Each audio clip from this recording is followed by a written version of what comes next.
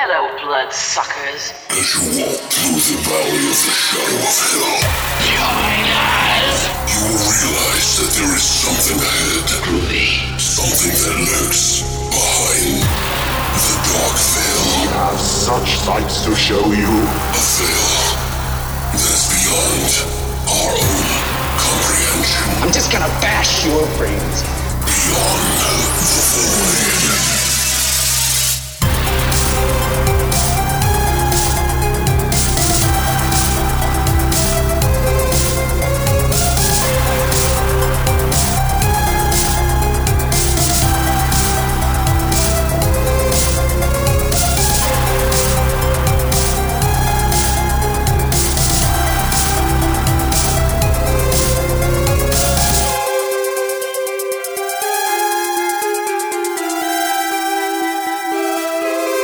What's up, guys, and welcome back to Beyond the Void.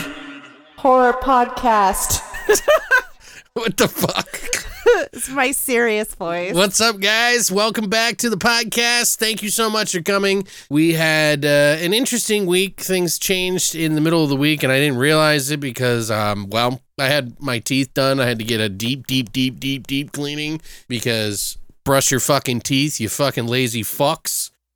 Use your fucking flossing and Electric toothbrush. yeah, electric toothbrushes, whatever you got to do. I'm so scared now to go back after everything that I went through with that deep cleaning. I was supposed to do one, like the bottom half and then come back the next week after it healed for round 2, which was the top half. Well, they were like, so do you want to do just both this week? And I was like, yeah, fuck Hell it. yeah. I was like, I don't want to have to stress about it. I don't like the anxiety and shit. And I was, trust me, guys, like I was fucking tripping out 2 days before because I realized I was like, oh shit, my teeth. 2 days before we were going to do it, before I had it, which was on a Thursday, I was like, on Tuesday, I was like, oh my God. Oh my God, my teeth. I have to do my teeth on Thursday. We can't put it off. I was like, we can't do fucking Crimes of the Future and fucking Men because it's too much work. And I'm just stressing out. So we changed it to The Sword and the Sorcerer from 1982 and Krull from 1983. That's right. So 2 dark fantasy horror films this week that we're going to be talking about that I really wish there was a lot more rated R dark fantasy films. There really ought to be because I just feel like you could do so much with horror in that space, Can you? You could. Okay. It's all chock full of creatures and monsters and shit. What? Look at Legend. Look at the fucking crazy shit that is. Yeah. What else do you consider horror in that genre? I don't know, like Witcher That's a TV show? and a video game. Yeah. Oh, what about movies? There's not many, but that's what I'm saying is like there are movies I can name off like, probably like 15, 20 of them probably. Because I was searching all over the place for one to fit The Sword and the Sorcerer. And I was like, you know what? Let's just watch Krull. Because that shit freaked me out as a kid a little bit. And I like it. So let's just watch it, and just do it. I wanted to do something different because, look, we like horror. But there's a lot of things that horror fans like just outside the genre that have elements of horror in them and schlock that we love. These movies aren't too far from what horror is, in my opinion. Right. A lot of it.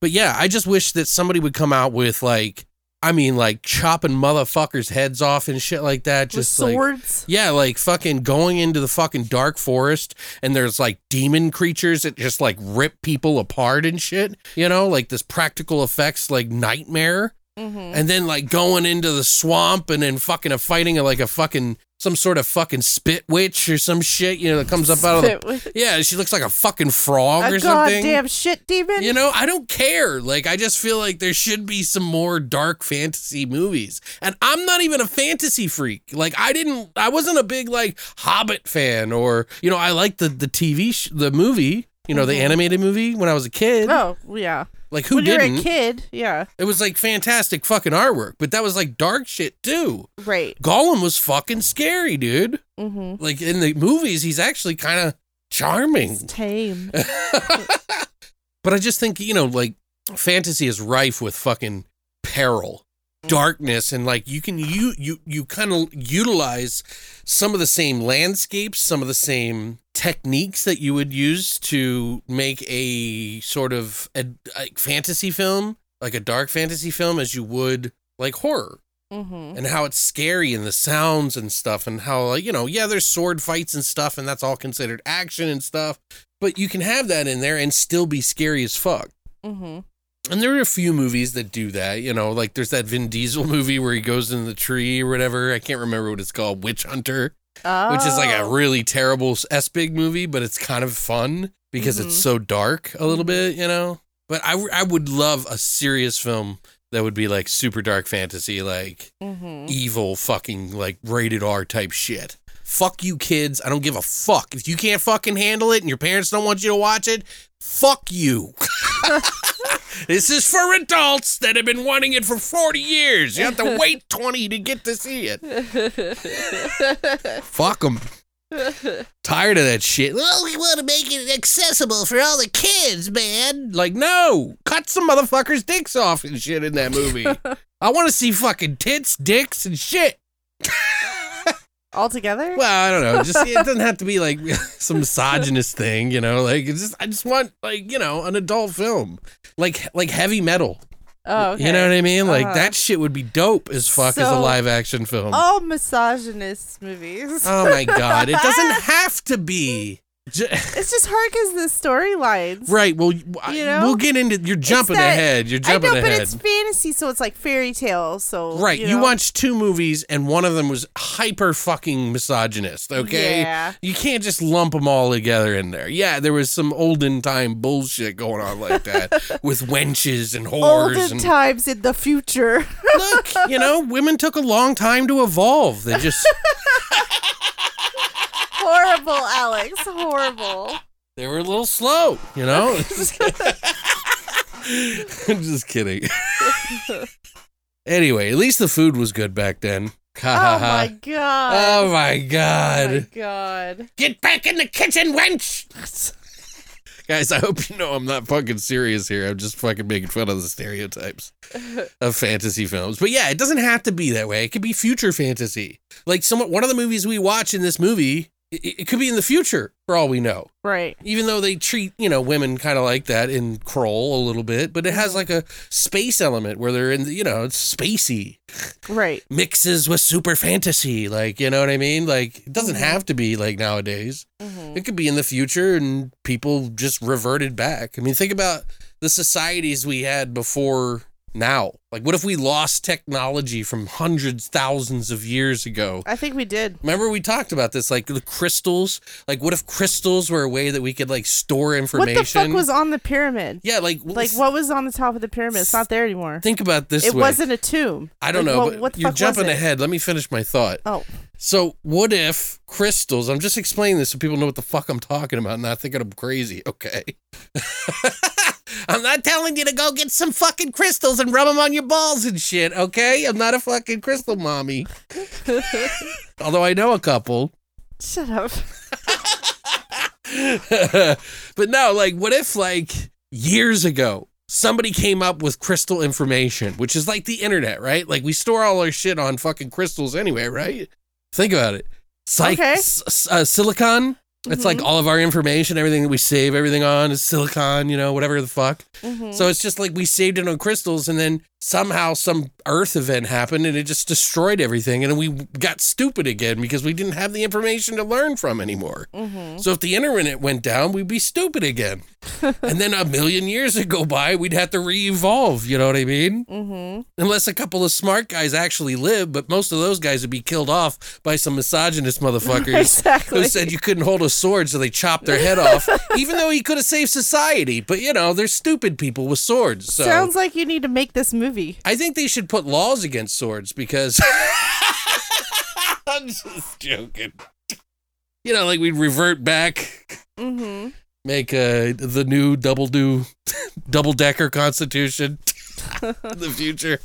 Anyway, you guys get what I'm saying, but I just think it's interesting, like, dark fantasy could be done in a way that would be super entertaining. It mixes, you know, sci-fi elements and it mixes like horror and it kind of mashes these things together and like you can make some really cool shit, man. Who's with me, okay? Because I think this should be done. I think it's time for a dark, bleak fantasy horror film. So Okay. anyway, there's a petition online that you can sign at nobodyreallygivesAfuck.com. Just anyway, so how was your week, Christina? It was fine. Did you enjoy my suffrage? My Kind of. gum suffrage? My gum suffrage? Well, I gotta go to the dentist now next week. Yeah, she's scared as fuck now. I'm not as bad as you, but Dude, I felt... I've had very bad experiences at dentists, just like a lot of people. Because one of the last times I got a cavity filled, he didn't put in enough painkiller, and I was screaming and crying. Well, they're supposed to stop.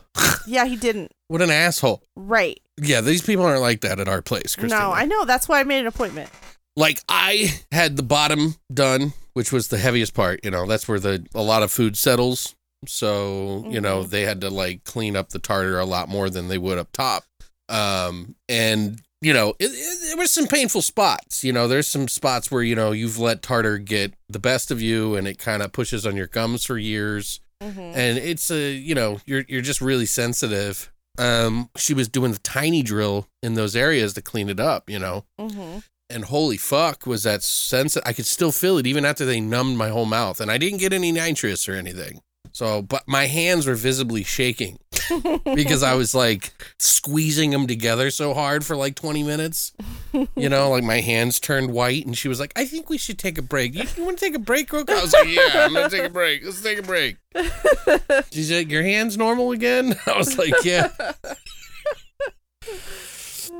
She was super nice. I really appreciated her. It wasn't the guy that I thought it was going to be, the specialist guy. Oh, yeah. But she was really good. Because you rescheduled it like 5 times. Yeah. Christina didn't mind either because of the money. Right. He's like, yeah, just get periodontal disease. No big deal.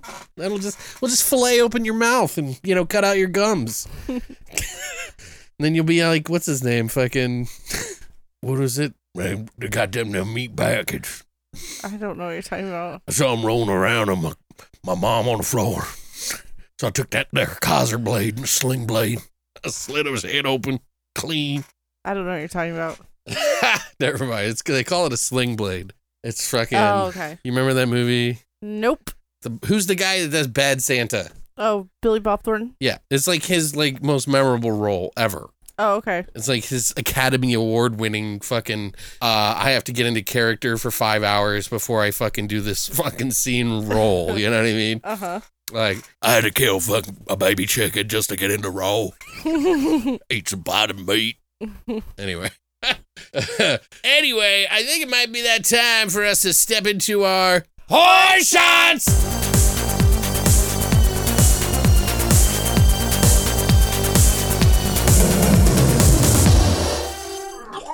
So, we are back to do our horror shots, and this week we decided to pick the movie Krull with the character Colwyn, who is the main guy who's in the film. He is the hero, the adventurer hero, to go save his queen, Liza or Lisa or whatever her fucking name was, which he has to go find a king's weapon in order to fight a demonic space wizard. And he climbs a White Rock Mountain to find a cave that leads into a fucking molten lava volcano, which makes no sense. Which is where the sorcerer was? Yeah, that's where this mythic weapon that Ynir tells him to get. It's called the glaive. He's like, we can't fight with a symbol. We must fight with a weapon. Sometimes a weapon is a symbol. And then they have that stupid conversation about it. And then he goes into the mountain. He reaches into the hot lava, by the way, which is like, yeah, fuck this. I'm out. Save yourself, bitch. He was the chosen one. Yeah, he had to be the chosen one. I was like, I'm not going to stick my hand in fucking lava to figure it out. Like, fuck that bitch. I'll just leave her in the tower. Which, by the way, is very Dune-esque, where he had to stick his hand in the box kind of thing, Yeah. Which a lot of the actors in this movie were in the movie Dune, by the way, guys. Oh, really? Yeah, the original Dune movie. Not the new one that's bland as fuck and everybody loves, okay? The original was bland as fuck. I like the original better. Sorry, and it's not even like a thing. It just is entertainment wise. But anyway, now that you hate me, you'll need a drink for this. So we decided to call this a molten glaive. Glaive. Molten because there's lava that he reaches into to grab the glaive, which is covered in molten lava. It looks like a sunset. Yeah, The shot. it's like a 5-fingered, like boomerang type fucking Freddy Claw. The thing. ninja star. Yeah, it's got little ninjas. Why? What are you covering your mouth for? She thinks it's racist or something. I think it's not racist, honey. I know, but you just take off 2 of those, blades and Stop it. Anyway, so I don't even know what you're talking about. I don't even know if I want to know. So he grabs it, he pulls it out, it like shines and LED lights blink inside of it. And so we decided to come up with a shot that kind of mimics that little moment there. So what you're going to do is you're going to heat up a hot bowl of cock. No, so what we did is we took peach schnapps, okay? Mm-hmm. And you're going to pour in about half a shot of peach schnapps. Then you're going to put in about a third of 99 black cherry into that. Because we got to have our 99. Yeah, and then you put in about a third of a shot of orange juice because it was on sale. Right, orange juice. You can fill that up to the top and then just pour in your grenadine to make the lava. It'll separate and it'll look like a sunset. A sunset, yeah, exactly. And it looks like the molten lava. Yeah, it really is pretty cool. It looks cool. It smells good too. I can't wait. Yeah, I love the peach schnapps, so. Yeah. Okay, here we go. That's dope. 2 weeks in a row. Good. 2 good shots. And that's actually pretty strong too. Yeah. Because it does have 99 in it, and that stuff is twice as strong. But it's smooth. Yeah, that was delicious. That was amazing. I could drink a cup of that. Yeah. Yeah, like if put a little ice in there. Yeah, drink it as a cocktail. Yeah. Yeah. It's a little light, so if you want to put like a little bit more 99 black cherry in it to make it a little stronger, you could, and then mix in like the orange juice. But don't put the grenadine in until last. It's important that you put it in last because it floats to the bottom. It sinks, whatever. It floats to my middle finger I'm pointing at you. I said float first, and then I was like, wait, no, there'd be sink. All right. Anyway, if you would like to try a molten glaive, all you have to do is go to longlivethevoid.com and check out our hashtag Horror Shots section now. That's it for Horror Shots. All right, guys. So now it's that time to jump into our flesh and potatoes of the dark fantasies of The Sword and the Sorcerer from 1982 and Crawl, 1983. We're going to go ahead and do that right now.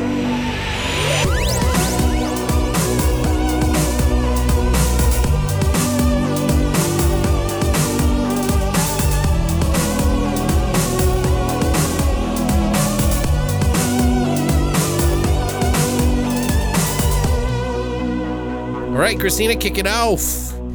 All right, The Sword and the Sorcerer, not to be confused with Sword in the Stone. Right. A mercenary with a 3-bladed sword rediscovers his royal heritage's dangerous future when he is recruited to help a princess foil the designs of a brutal tyrant and a powerful sorcerer in conquering the land. Yeah, I mean, it makes a lot more sense. It's hard to read, but it's like also kind of makes more sense than the movie does. But continue on. Exactly. This is what their script probably right. like. Anyway, tagline: the greatest duel ever fought between deathless courage and endless evil.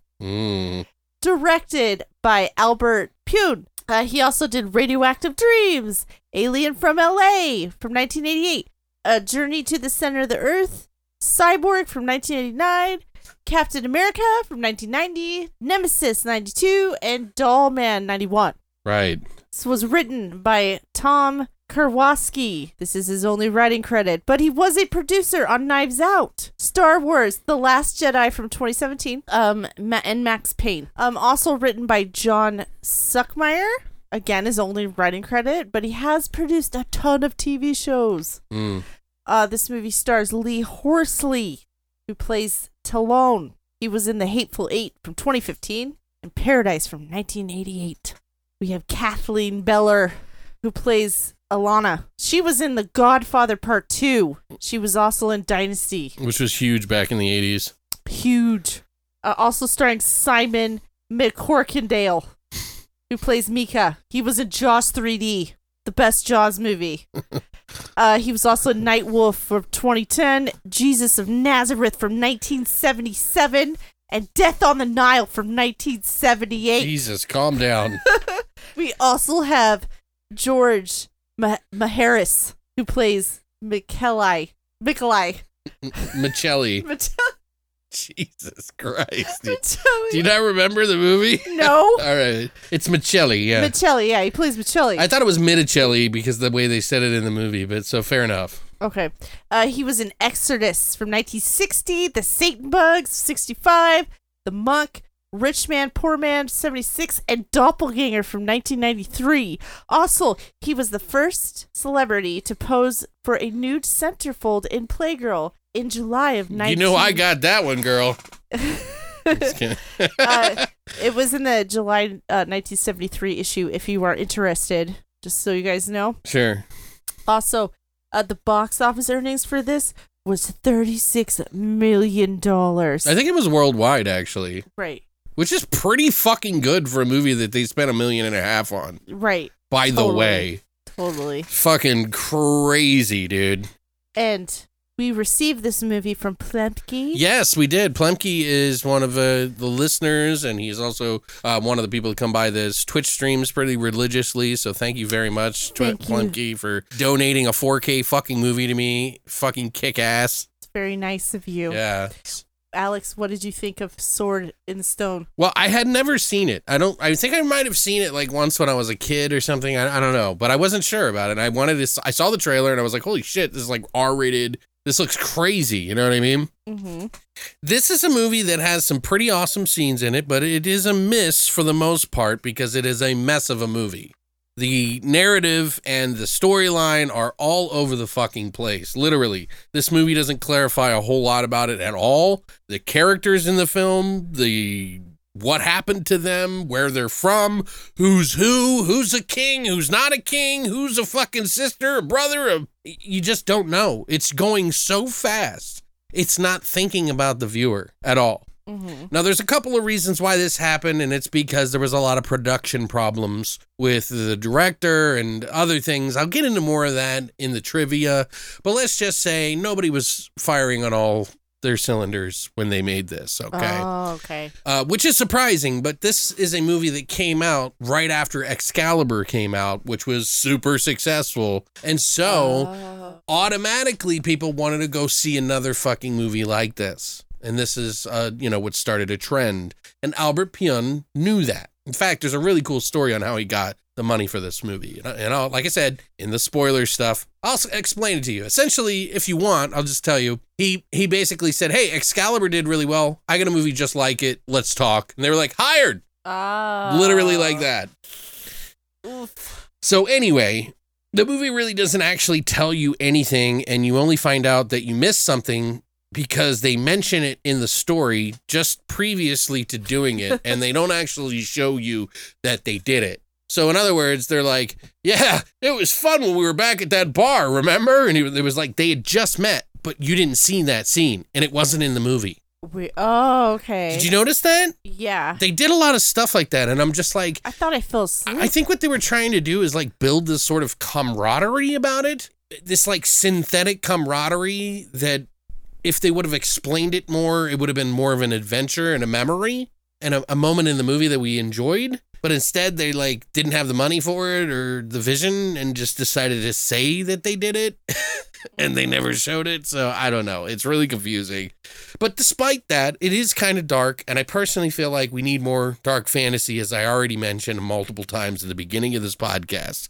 Like more R-rated films like that. And it delivers on a lot of that dark stuff. Like stuff that I would love to see in more films like that they do in this movie that they used in the trailer to, of course, lure people into wanting to see this film. And there is some pretty cool stuff. Like, there really is. Like, there's creature effects, there's creatures, there's like this undulating wall of screaming faces that's akin to like fucking Freddy type shit, which is cool as fuck. I don't know. They really do marry horror and entertainment for these days pretty well, though. So I just thought that the creature effects in particular and some of the stuff that they did was really cool. Mm-hmm. There was some pretty decent gore in it when it was there. When it's not there, it's just like stab wounds and stuff like that. But it's in there. Mm-hmm. The story is where it gets in the way of all of the good stuff. Okay? Mm-hmm. And it seems like this movie leans ultra heavy on the times as they were. Like, misogyny speaking. Yeah. Which is another piece of trivia, by the way, that the director didn't really have any choice in, and producers were pushing him to do it. He didn't want to put a lot of the stuff that they wanted in it, and they wouldn't let him do what he wanted. It was a mess of a making of a film. Like, it's amazing that it even got made. And that's probably why those producers are listed as writers. Oh, and you're probably right. Because I saw it was their only credits, and I was like, oh. Yeah, they were a team duo, husband-wife. Mm-hmm. Anyway, there were women that were wenches, and of course they lean on it so heavy that they're practically like sluts, yada, yada, yada. But even other films of its time, they had that kind of stuff in it. And there's nothing wrong with that. I mean, we're talking about olden times, right? Like, people were barbarians and fucking, they thought that the fucking moon was like a demon and shit, They were fucking sticking knives in people's heads to let out the demon from their headache, you know what I mean? Like, we're talking about some archaic shit, in other words, right? And if this is back when magic was around, I would assume this is before science existed because, I'm just saying. Make medieval times great again. I'm just kidding. Anyway, I'll tell you more about all that stuff later in the trivia, but a lot of the film was kind of like thrown together when they were writing it. They had a storyboard for it that Albert Pyun did from start to finish. He literally threw it out and just came up with ideas on the spot and then just started writing it and throwing it out there for the director, for the actors to do and shit like that with the producers, which apparently obviously felt like they were creators too and started having their way with it as well. You got to remember that Albert Pyun was a Hawaiian raised man who was practically Japanese. Mm-hmm. And this is the 80s. Mm-hmm. You know what I mean? And he's a director. Think about that for a second. Good for him. Yeah, no, it is. But he didn't get treated the best either. Right. So it just shows very poorly in the film that there was a lot of problems on this movie. Mm-hmm. And you could just tell. Like, there are some cool moments in it. There's some funny moments in it. There are some, like, really just over-the-top S-big moments in the film, too, that, there's some stuff. I think the making of this film is far more interesting. It was so fun to watch and, like, hear Albert Pyun spin, like, a tale about it so fucking, like, entirely, like, honest. There are like multiple kingdoms in this movie that you were never introduced to that are popping up randomly, and you can't tell if they're good or bad guys, but you just know that the lead character, Talon, is not cool with them, so you figure, oh, he's maybe one of that bad guy's kingdoms, or no, it's just another kingdom, and it's really confusing. Mm-hmm. Because they start the movie out from a distant memory when a lot of these people weren't even born yet. And one of the guys was like an older like ruler and he wanted to win against King Richard or whatever. And so they summon a sorcerer, and the sorcerer is like all powerful and helps him get a win over King Richard. And then it goes into like current times after all this other stuff happens. Mm-hmm. And it gets really confusing. And I think it's going to confuse a lot of you if you've never seen this movie before. It's one of those movies you have to watch a couple of times to really kind of nail down what the fuck is happening. The story, yeah. Unfortunately, it takes a long time till you actually get those bearings, even just watching it the first time, and you start paying attention to all the bad jokes and the bad man stuff, and the sword fights are kind of meh. But the performances can be spotty. Like Richard Lynch in the movie is one of the villains. One of 3 villains, by the way. Who all look the same.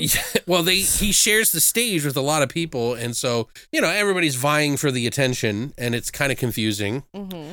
But, Richard Lynch does a pretty damn good job. I learned some pretty crazy stuff about him recently because I watched God Told Me To, by the way, which he's in it. Mm-hmm. And I'll tell you guys about that in the trivia. Remind me about him being burned, and I'll tell you about that story. Oh, okay. The main guy in the movie who plays Talon is... he's okay. He's like hit or miss. He can be charming, but he also is kind of like just a stupid guy. But he's not always someone you're rooting for in any case. So it's kind of like, who am I rooting for in this movie?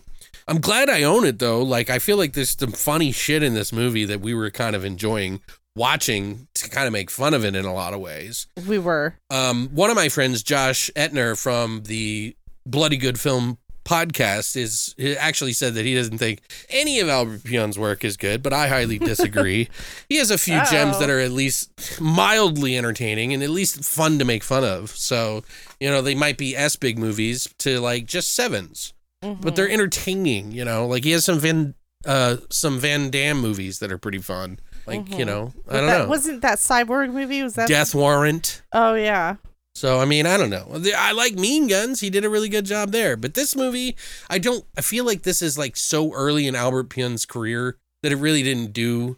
It was his first movie. Yeah, it's not, he was so new and it was just so jumbled, but I still like it. And I think that it showed a lot more in the dark fantasy than a lot of these fucking wannabe movies, honestly. So like, even though this movie fails as a whole overall, for the most part, it still has stuff in it that I really, really liked.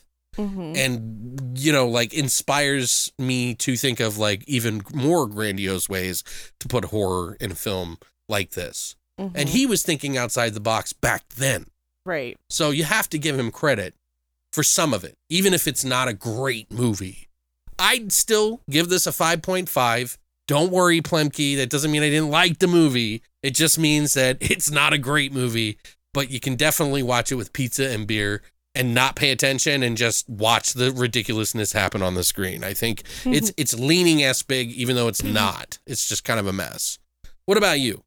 Oh, well, I'm not a really big fan of fantasy stuff. Right. I have a hard time getting into these. Like, you have a hard time getting into the period pieces. Sure. I think it's, like, similar. But the practical effects with the monsters were cool. But the costumes that the humans wore, they were pretty bad. They were horrible. I don't understand it. It didn't like sync up together. It was weird. There was too much story that just wasn't making sense. You already went over most of that. I almost felt like I was watching the Wish version of Game of Thrones. Because like pretty bad. Yeah, because Game of Thrones is really complicated. It's a complicated storyline, and that's like literally what it felt like. It was like you did like I had no idea who I was, who these people were, what like pretty much through the whole thing. And my score, by the way, reflects a so bad it's good flick. Oh, okay. So if it's a 5.5, it's probably pretty low for most people. Just FYI. There were some enjoyable kills. The music was pretty good. There were some scenes where it was like Indiana Jones. Sure, it definitely was mirroring. Yeah, totally. Star Wars, Indiana Jones, any kind of adventure film. You could just hear it. Like even the music sounded so familiar. But the amount of penis jokes that the women were making and all the females being treated like shit, like it makes it a 4 out of 10. Oh, okay. So it wasn't too bad for you then. Well, just because of the practical effects and yeah. There was some cool stuff with the practical effects. It really was. And there was some cool like kill scenes, but I can't sit through that again. I feel like if they would have had more money to do more practical effects and do more monsters and stuff like that, this movie would have been amazing. It sounds like if they didn't have producers breathing down his throat, it would have turned out great. Dude, this movie was a disaster. It's crazy. Like you wait till you hear what I have to say, guys. Okay. No, just like reading the writers and stuff, I could just tell. Well, I know people that like this movie a lot, and I'm not shitting on the movie. It's just like I didn't grow up with it like you guys did. Yeah, I'm sure when you see, no offense, when you see stuff as a child. Yeah. I went back and watched He-Man. It was garbage. Yeah, it doesn't hit the same. It doesn't hit the same. I'm like, man, I was really dumb as a child. Watching He-Man, if this is what I was watching, I was like, oh my God. Right. Even like, what was the fucking cat? What was it called? Thundercats? Thundercats. Yeah. Like it was they had better story writing than fucking He-Man. Yeah. And that wasn't even all that great either. Right. But, anyway, so you can watch it on Roku, Tubi, Pluto, Freevee, all for free with ads, obviously. You can rent it on Amazon Prime for $1.99. I don't know if it's HD or not, but I know that HD is $2.99 apparently on Amazon Prime or Google and YouTube. You can watch all 3 of those in HD. So I don't know if you can watch it in 4K anywhere, but you can for HD. Scream Factory put it out the actual 4K of it. It's one of theirs. That's the first one I've ever gotten. So thank you very much, Plimke. I really appreciate it.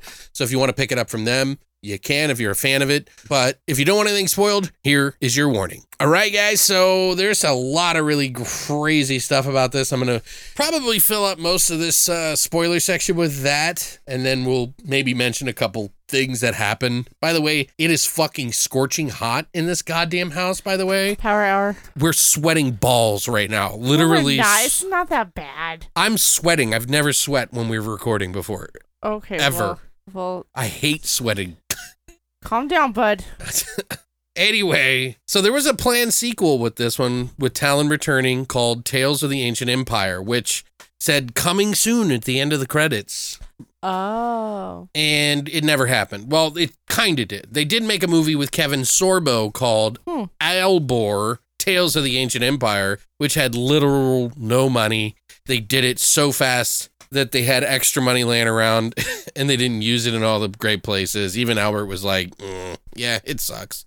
But it came out in 2010. It says a princess is on a quest to unite the 5 greatest warriors to save her kingdom from a demon sorceress. So that didn't happen. Oh, I guess it did happen, but I don't know if I'd watch it.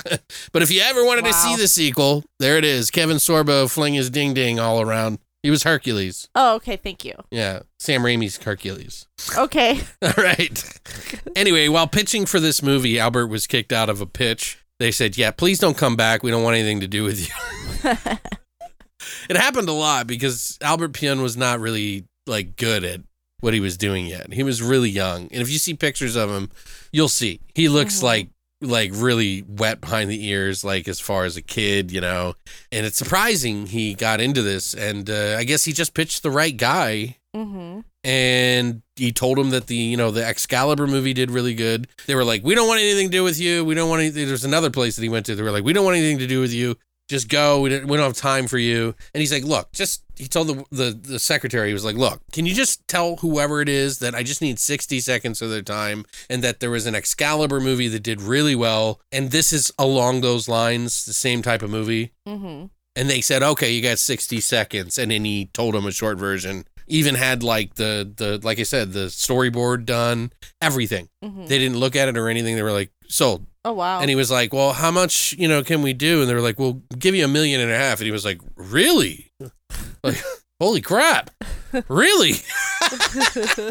So yeah, he was really surprised by that, which is funny. It's like, they just handed a kid who's never done shit before, a ton of money. Like, it's almost like you can't do that nowadays. You can't. Right. It's not shit. That's like Ice-T walking in saying, no, you're going to fucking hire me.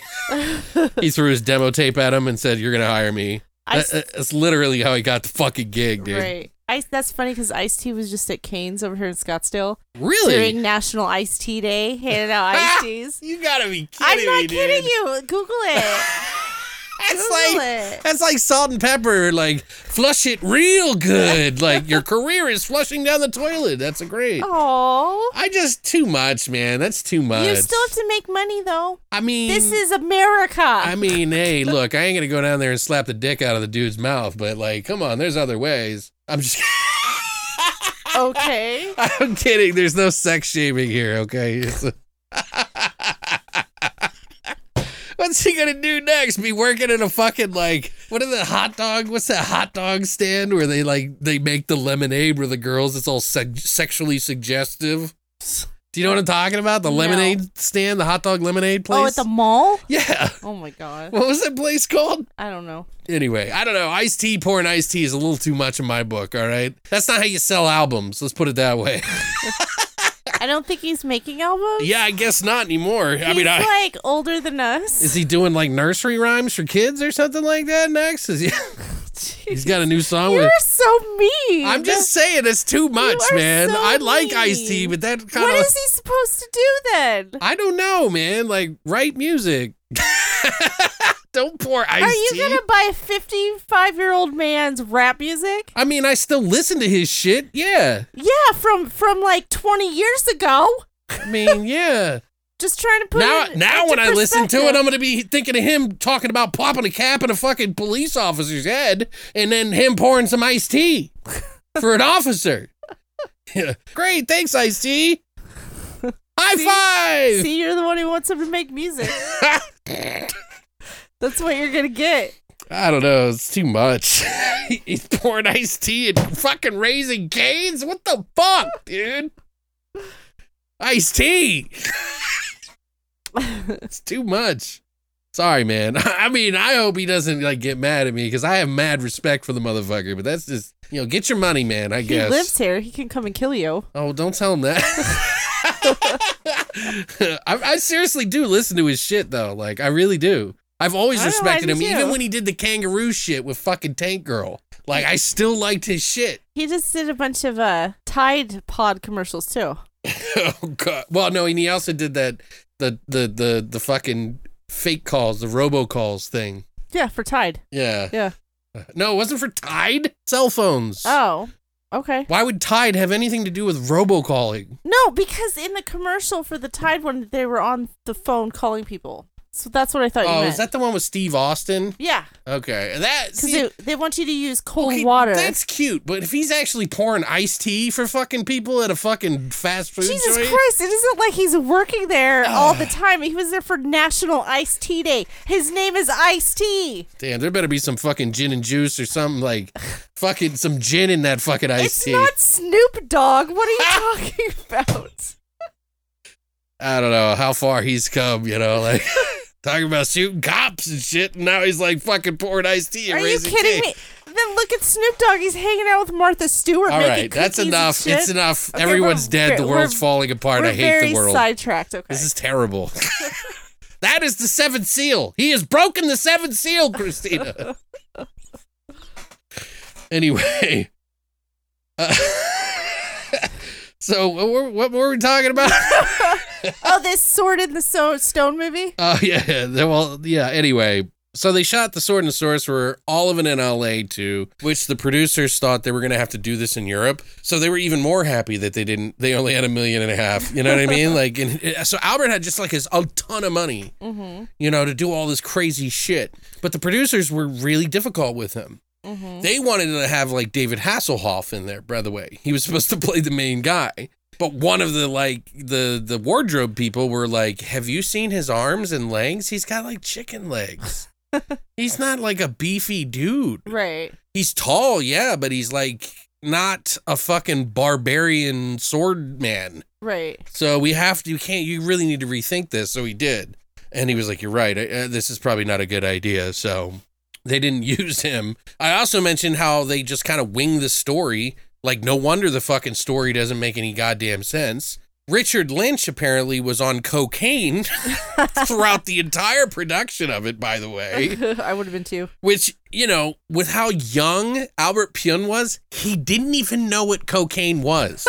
He was just handed it and he was like, okay. No, Albert Pyun didn't do the cocaine. He was told that fucking Richard Lynch was. Oh. He was like, because one of the people in the wardrobe or makeup or whatever were like, yeah, he's doing cocaine, so that's probably why he's all amped up and stuff. And he was like, well, it's making his performance really good, so I guess that's okay. He's like, I don't know what is this cocaine?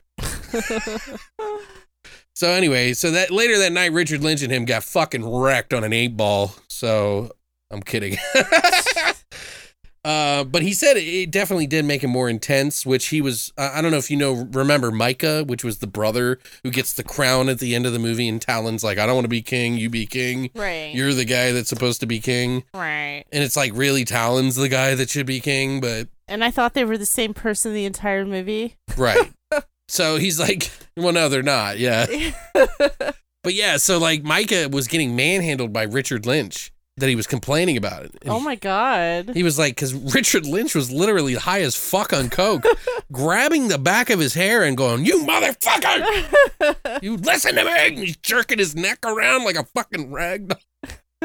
By the way, the thing I was going to mention about Richard Lynch which I found out through God Told Me To, which is in the extras, that Larry Cohen was talking about like this scene in the movie where they show his body, Richard Lynch, and he was like, I wanted to ask Richard Lynch because I saw him in his dressing room with his top off and he had burn marks all over him. Mm-hmm. Well, apparently in the 60s, late 60s, Richard Lynch was a fucking wild man. It was the 60s, man. So, everybody was doing drugs and shit. They're all on LSD. Right. Shit. This was like mind expanding shit, fucking mushrooms. People were doing it because they wanted to realize the truth about life because everything was going nuts. Mm-hmm. And fucking he took some LSD and had a really bad trip and grabbed a can of gasoline and poured it on himself and lit himself on fire. Oh my God. Real shit. Kidding I'm not me? joking. I watched the fucking I watched the interview he had. It's on YouTube. You can look it up. Just look up Richard Lynch. Mm-hmm. Talks about setting himself on fire or wherever, something like that. Mm-hmm.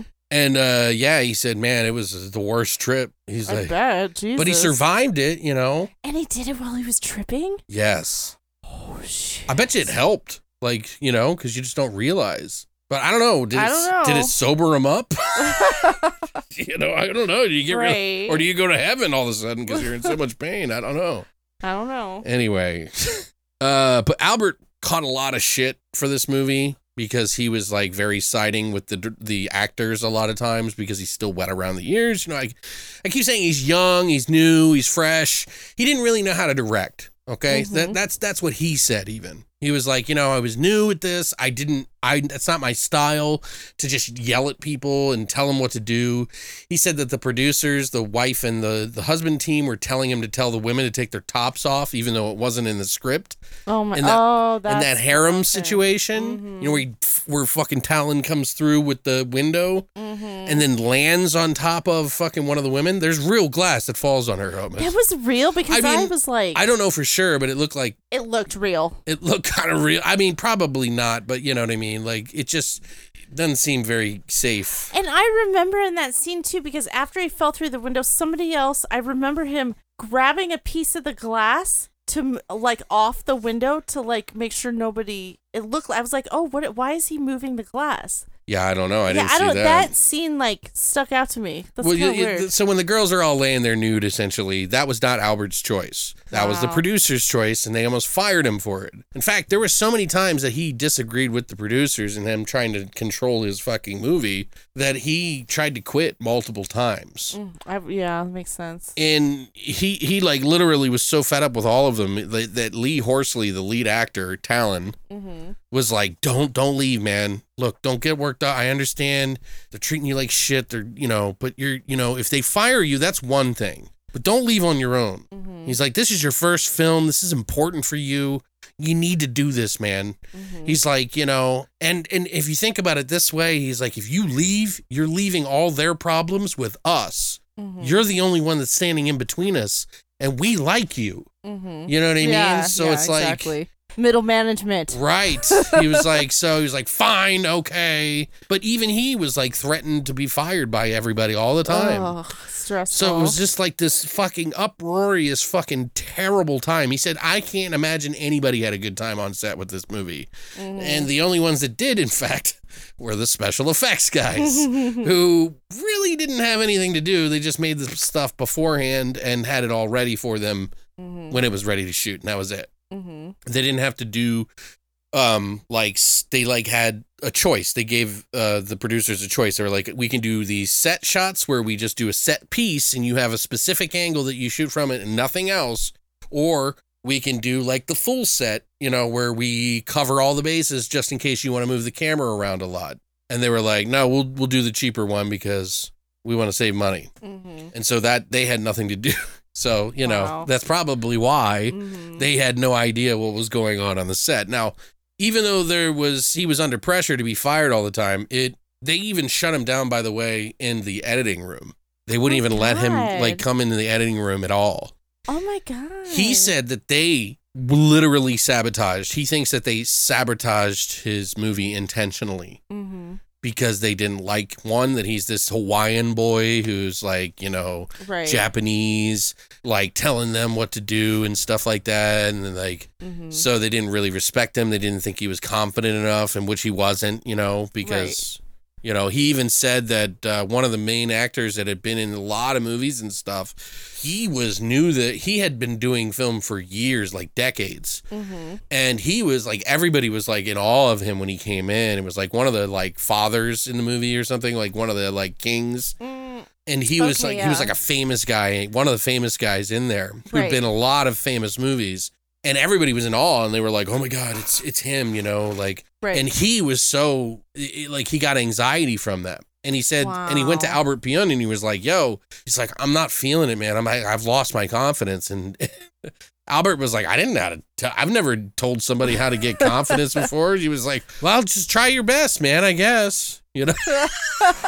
So he was like, That's a pep talk. So he like fucked up all his lines a million times. Like he was apologizing nonstop. Aww. So I feel, like this is a fucking disaster. We're talking like everything was going wrong. And when you're working on a project, when you're on tour, like I was, shit goes wrong all the time, and you just try to fix it as quick as you can and move on. Right. This problems happen. Nothing goes perfect. If you're watching a show and it's a good show, just know that a lot of people, whatever it is, whether it's live or on TV or whatever's being made, a lot of people had to suffer to make that shit happen. Right. So, that's why I respect movies so much, even if they're shit, because of that. Because it does not always work out like you think it is. Everybody's like, "Oh, they just hit a little button and they were like, oh, there's a movie." Right. Anyway, so Richard Mole, who played the sorcerer, who was the lizard guy in the movie, he played the warlock sorcerer. And if you're wondering who Richard Mole is, he's the bailiff in Night Court. Oh, that's right. He was also in, I think he was in, The Blind Dead, as well as, one of the, creatures, one of the bad guys or something like that. He's played a bad guy in a ton of movies. I think he was even in what's that one, Howard, the ugly guy who was like the ice cream man. No idea. Anyway, he was in a movie where he's a kid at a military school, and then Howard Mole plays the sorcerer guy that lives in the basement where the book is or whatever. He's just been a lot of those characters, but he had a really bad time with this movie too, because the full scleral contact lenses that he was wearing at the time, and we're talking 82, guys, were fusing to his eyeballs, and he had to have actual surgery to get them removed. Oh my God. So if you can imagine my God, being an actor dealing with that. I can't even stand getting my eyes checked. I mean, your eyes, that's your everything. I don't even like to put on eyeliner. Right. Imagine putting those in 82. Anyway, so needless to say, at the premiere, Albert hid. He did not want to be a part of this. He hid in the bathroom. He waited in the stall, and he heard people coming in and saying, "Well, I guess it was better than I thought it was going to be." And that was the best thing he heard about the movie. Oh my gosh. So he didn't like the cut. He doesn't like how it was put together. He feels like he had no control over it. He said it was the biggest lesson he ever learned about movie making, is that they're going to take it from you every time. And he learned that, how important it was to work with specific people that you work well with. Which is why all these people work with the same 100%. people 100%. over and over and over again. Why fucking fix something if it's not broke? That's what they think. But even with all that, it still made $7 million the first week it was worldwide. It's crazy. And it was $40 million just about all over the world. Yeah. Which, that gave him a lot of credit for jobs and stuff. And he said that he got at least 30 jobs out of that one movie. Oh, well, that's good. That started his whole career. And so, he said his race played a really big part in having a hard time selling movies, even after that, though. Because they were like, "Oh, he did that movie that was really successful. They made a lot of money on that one, bud. Oh, great. Let's get that director in." They're like, "Wait, you're Asian?" They're like, "Oh, you're Japanese." Oof. They were kind of being like that to him. And he was not like the type of guy that would dress up in suits and stuff. Right. He was like, just himself. He's a Hawaiian. Very eccentric, Hawaiian dude by himself who was very deep into Japanese culture and, didn't speak a perfect English all the time, I think, in the beginning. He did a little bit, but he speaks perfect now. You know, so he said that he just had some troubles with that. And it, you know, it was always a struggle in his life with making movies. So I don't think he ever always got the respect that he probably deserved in some regard. So also another thing about Albert Pyun is that he was very honest and open about having dementia. Yeah, during his interview, I saw that part. Which I was like, holy shit, he's got dementia? It's like, that's like, crazy. how is he even having a conversation? But it must be early onset. Yeah, if it's early onset, it takes a while. Yeah, I don't know. I mean, it's just kind of sad, you know? After hearing all that shit about the fucking movie and then finding out that he has dementia. Yeah. And he remembers it. Yeah.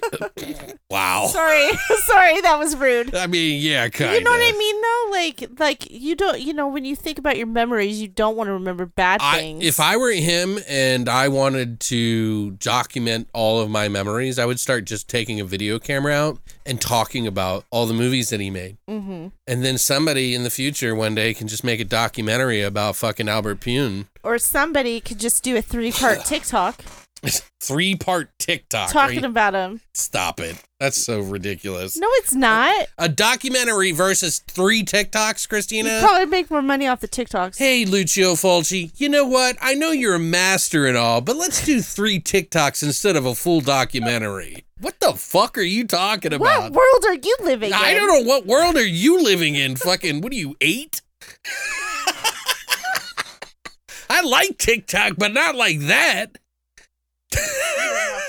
Christina, documentaries are an art form too. You don't watch the same stuff I do. Okay, well, I don't know. I just sounded fucking terrible. Good, I hope you cut it all out. She's mad at me. Last bit of trivia, and then we'll move on to the next movie because, you know, yeah, we're just going to move on to the next movie because I've spent so much time here. Okay, good. But this is just fascinating, isn't it? This is more fascinating than the movie, like you said earlier. So this was like, I found all this stuff out in like an hour in the extras, and there was like other extras that I didn't even get to watch yet. But that was so informative. I was like, I don't even need to look. I didn't even look at IMDb's trivia. I was like, fuck it. This is the best shit ever. Like, I'm done. Like, you know? But yeah, he said that one of the inspirations for this movie and why he wanted to do it so much, that he was a product of his childhood and that he used to love the samurai movies of the Baby Cart and Peril series, the Lone Wolf and Cub movies. Oh. The shit you like. Yeah, the assassin, fucking samurai assassin or whatever. The set that I have that we've talked about on the show before.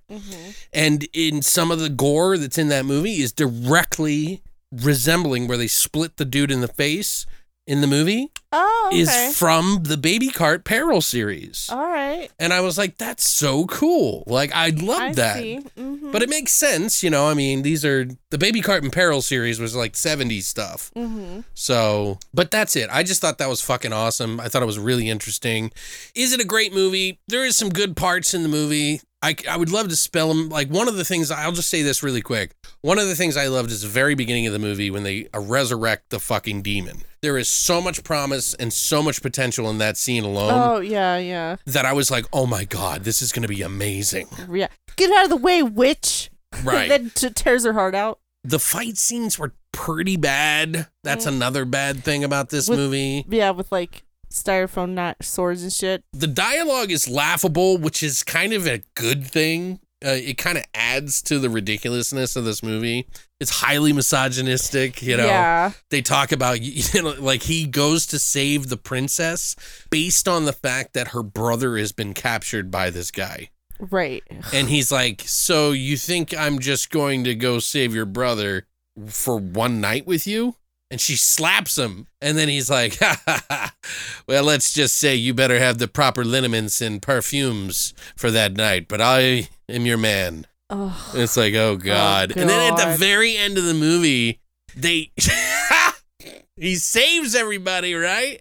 And they have this scene where he swings from the chandelier. And by the way, we thought this whole scene, this design, was directly designed after a club that we used to go to out here. And it looks like it. It really does. Palazzo. The Palazzo. Palazzo, yeah. Where we used to go to Transylvania, which was a Friday night adventure for Goth Industrial. It was Goth Night, yeah. Yeah, it was Goth Industrial. Yeah. They did both. Yeah. But it looks exactly like it in there. So we watch him swing, and she's like, say, don't we have some business to attend? He's like, ha, ha, ha, I guess you're right. Ugh. Two or three dick jokes in the movie. There was 3 small dick jokes that the women made. Yeah. But it was, Actually, he made one as well. Oh, did he? He was about to rape that girl. Uh-huh. And then Talon comes up and he's like, he's like, hey, what's your problem? Why don't you get the fuck out of here? And he's like, well, I have just, looks like you have a small problem over there. And he's like, excuse me? And he's like, looks down. He's like, small problem, you motherfucker. Stupid. Anyway. Horrible. So pure garbage. It's not pure garbage. I know. I'm just saying. It's I'm being funny. Wonderful garbage. It's terrific garbage. I don't know. It's terrific. It's terribly good. Anyway, so we do have another movie that is called Krull. I did the work on this one. This is a movie that came out the next year. And to our unsurprise, it is a better movie than the other one. Yes, shocking. Spoiler alert. Anyway, Krull is a PG film. It's not a rated R movie. And they really pushed the boundaries on this film. I'll get into that more later. But it's about a prince and a fellowship of companions that set out to rescue his bride from a fortress of alien invaders who have arrived on their home planet. Yeah, which is great. I actually really love the concept of that.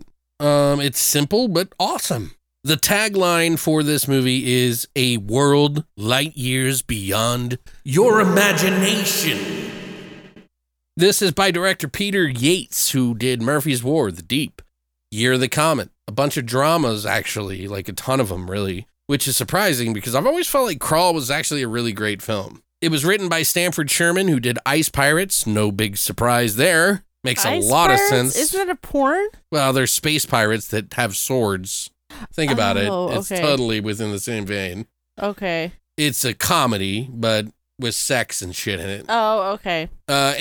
He did a movie called Any Which Way You Can, The Man Who Wasn't There. He worked on a lot of the Batman TV series in the 60s, 15 episodes of which. Wow. And he worked on The Man from U.N.C.L.E., the TV show, too. Quite a few episodes of that. The music in it is by none other than the famous James Horner, who did movies like Titanic, Star Trek II, The Wrath of Khan, Sorceress, Star Trek 3, The Search for Spock, Cocoon 1 and 2, Amazing Stories, which always had the best fucking intro. Mm-hmm. You got Aliens, Captain EO, Willow, like American Tail and the sequel to it, 50 Goes West or whatever, you know? Aww. Swing Kids, Jumanji. Oh my God, did you just say Swing Kids? Yeah. Totally underrated Christian Bale movie. No, literally, that was like one of my favorite movies as a teenager. I loved We'll have to watch it again. Kids. We'll have to watch it again. Yeah, I haven't watched it in a long time. We really should. He also did Jumanji, The Land Before Time, The Karate Kid, Spider-Man, No Way Home, and the new Avatar that's coming out. We also have Derek Meddings, who did the special visual effects, and he started with that puppet show, The Thunderbirds Go. Remember that? No.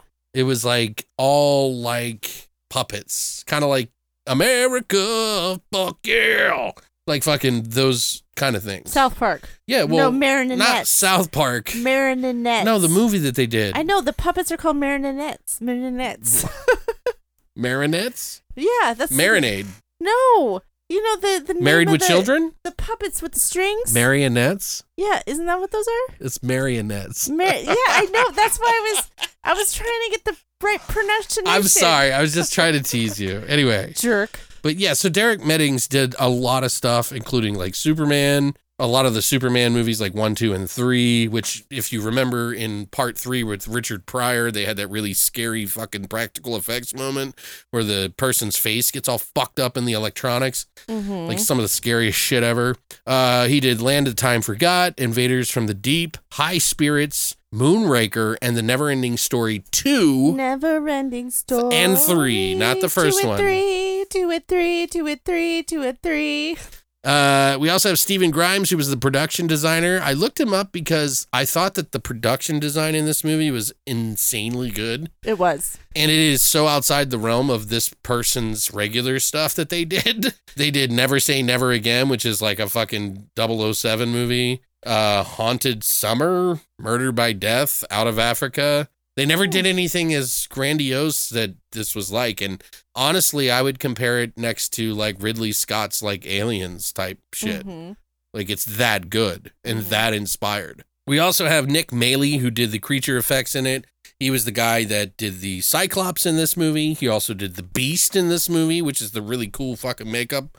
More on that later. He also did the Woman in the Web, the old makeup that she wore. Oh, that was really good. Plus, he did versions of Empire of the Strikes Back Yoda, Chewbacca, and a ton of creatures in the Star Wars Cantina scene, including the Fly Creature, Greedo, and like a ton more. Plus, he worked on movies like Life Force, Highlander, and plenty more as well. So, thought it was notable. Wanted to bring it up. Mm-hmm. Some of the cast in this movie, we had Ken Marshall, who plays Colwyn, who I thought did a pretty fucking good job in this movie. He's very charming, and he fit the role perfectly. He did Star Trek Deep Space Nine, Silk Stockings, Jag, and really not that much more. I thought he was pretty charismatic, really, so I was a little disappointed to see that it didn't really do that much for him. Mm-hmm. We also have Lisette Anthony, who plays the princess, Lysa. She was in Oliver Twist, like a production of that out in the UK, I guess, and then did a TV series. She was in The Emperor's New Clothes. A lot of UK productions that I'm not familiar with. A lot of TV shows. She did Dark Shadows in the 90s for about 8 episodes. She was also... Did you say Dark Shadows? Yeah, did you watch the 90s one? Yes, I did. That's Okay. what made me watch the older ones. I forget what she played. I forgot to write it down at least. Oh, it's okay. I don't care. She was also in the music video for Depeche Mode called I Feel You. Ah. I feel you. We got it. We know what it is. And I don't want to get striked. She was also in Dr. Jekyll and Mrs. Hyde from 95, Dracula Dead and Loving It, Misbegotten, Strippers versus Werewolves, and a new one coming out called Book of Nightmares, probably an anthology. Mm-hmm. We also have Freddie Jones, who plays Aenir. He was in Dune, The Elephant Man, The Count of Monte Cristo, The Satanic Rites of Dracula, Son of Dracula, Zulu Dawn, Firestarter, The Neverending Story 3, which I don't even think I saw. You gotta stop. Straight to VHS. Yeah, stop. We also have Francesca Annis, who plays the Widow of the Web. She's also named Lysa. She was in Dune, The Gravy Train Goes East, which is a TV miniseries. She was also in Headhunters, The Libertine, Flesh and Blood TV series. We also have Alan Armstrong, who played Torquil. He was the leader of the Raiders that teamed up with them. He was in The Mummy Returns, Van Helsing, Sleepy Hollow, the Underworld TV series, General Hospital back in the 70s, by the way, and Married with Children. He played Trevor, which was like 5 episodes in that, I guess. And he was in the Rutger Hauer movie Split Second. Oh, okay. We also have David Batley, I guess. He plays Ergo, the Conjurer. He was in Willy Wonka and the Chocolate Factory as he played Mr. Turkentine, which I don't remember, but he was also in a series called Relative Strangers and That's Your Funeral, which was really popular.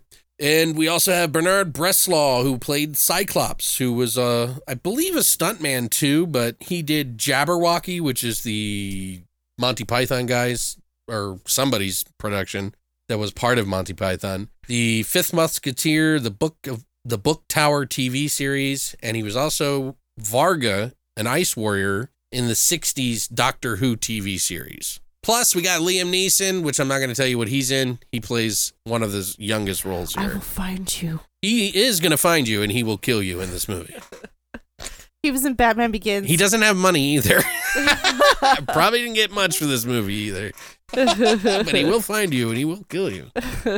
Christina, what did you think of this movie? Well, if Star Wars took place at the Renaissance Festival... But yeah, I can see they probably borrowed from it. Yeah, well, it's that tale. A princess gets kidnapped and she's trapped in a tower, and then a band of merry men have to go and save her. Well, I mean, if women would have evolved faster, we would have had. Oh my God, stop! I did like the feel of how this was like futuristic and Sure. like almost like Dune. I like the which is mix. Funny, yeah, I like the mix of it too. And like the set design, like you said, was really good in this. The costume design was really good too. It worked well rather than the other movie. Sure. The love story tackiness is fucking cringy as fuck. I hated that. It wasn't that bad to me. What did I say? I already said, yeah, set design, costume. We already said. Liam Neeson is so young in this. So young. It's so crazy. He had like a mullet. Yeah, and he 8 did. wives, too, by the way. Yeah. Yeah. Which is, he must have been Mormon. Yeah. Do you think they have Mormons in this timeline? Think of how many children he'd have to go out and rescue. Oh my gosh. If he doesn't have money either, but he does have a very good set of skills. That kid. Anyway, to be honest, this kind of made me want to watch The Princess Bride. Does that make sense? Okay, I think this is better than that. It's Same bigger. storyline, but it was so funny. I don't know. This was, I don't know. So I gave it a 6 out of 10. I will say the most memorable, I thought I'd never seen this before, but then I saw the Spider-Woman scene, and I have seen this movie before. Okay. Because that scene is very iconic. It really is. Yeah, It really there's is. a lot of iconic stuff in this movie for me. Mm-hmm. Like growing up and seeing that this was in my fucking parents' like VHS or beta machine, like always. Uh-huh. And it was always on TV as well. Right. Because it was a PG movie that they could play nonstop. Right. So like, yeah, the music from James Horner is just fucking iconic as fuck. Like they've used it in other fucking like I think Roger Corman movies. Like I don't know how they got away with it, but they like licensed it or something or mimicked it. I'm not sure. I was gonna look into it deeper, but I didn't. But let's just say this is a childhood favorite of mine. Okay, I watched this movie religiously all the time. If it popped on, there was no way I was looking away. This was one of the best fantasy films I ever watched as a kid, other than Star Wars. You know what I mean? Like. Which is also a fantasy sci-fi film. You know, like they're mixing the two things in there, and you're right. It is very similar. So, and I love both of those. You know, I love Star Wars, and I loved fucking this movie just as much. And I liked this one because I was also into horror and stuff too, and there was more, this is scarier. So it was a different, like, brand of Star Wars-y kind of stuff. But I think this is a movie that's a class of its own. It has demonic sorcerer mixed with fantasy, swords, magic, and monsters from space. It's a fucking, a package of a film that is like dark fantasy through and through with plenty of fun and amazing adventures that kids will just love with creatures that are fucking dark and fucked up and scary. And they have some pretty cool, like fun, like adventures that happen in this movie. Like the sets are fucking beautiful. Like, they picked all the right locations for this movie. They designed all the right shit for it, in my opinion. Some of the best work by the designer, in my opinion, which we mentioned already, the production designer, really just went out of their comfort zone and made, like, just a drool-worthy sets that were, like, aliens or alien. It's just super unique. Plus, all the characters you meet in this movie are really entertaining, even the annoying ones. Like they all are really characterized versions that you feel like you want to root for.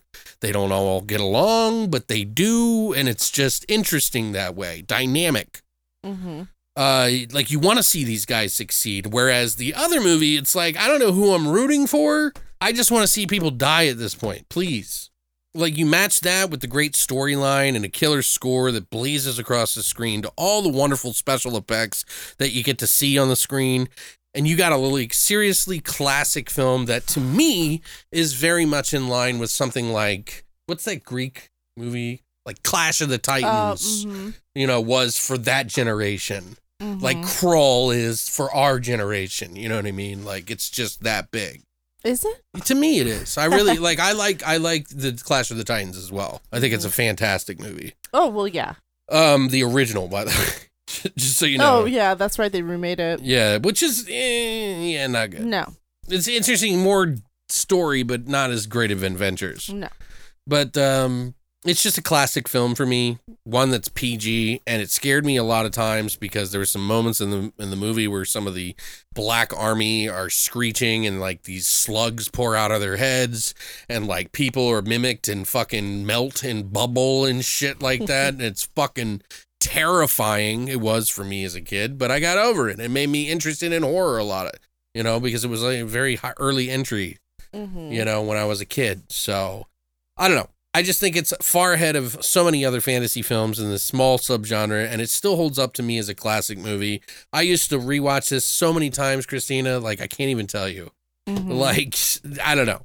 It's just full of dark, fantastic wonder and adventure, and I'd give it at least an 8, if not more. That's probably a 9. That's nostalgia talking. I can't help it. I mean, I like it. Whether you like it or not doesn't matter, because what I saw at that time was nothing like it. Oh, yeah, I know. The Star Wars is the closest thing. That time has passed. Yeah, well, so is Star Wars. That time has passed. Yeah, but they have continued on. I mean, I'm not a hater, by the way, guys. I don't get all fucking twisted. And No, shit. I'm not a hater either. I don't care about the movies didn't really matter because I'll always have the nostalgia to me, so I don't really care. And Krull is one of those movies that's very nostalgic to me. And anybody else out there who loves it just as much as me, throw your fucking hands up, throw your fists in the air, ODJ. Okay?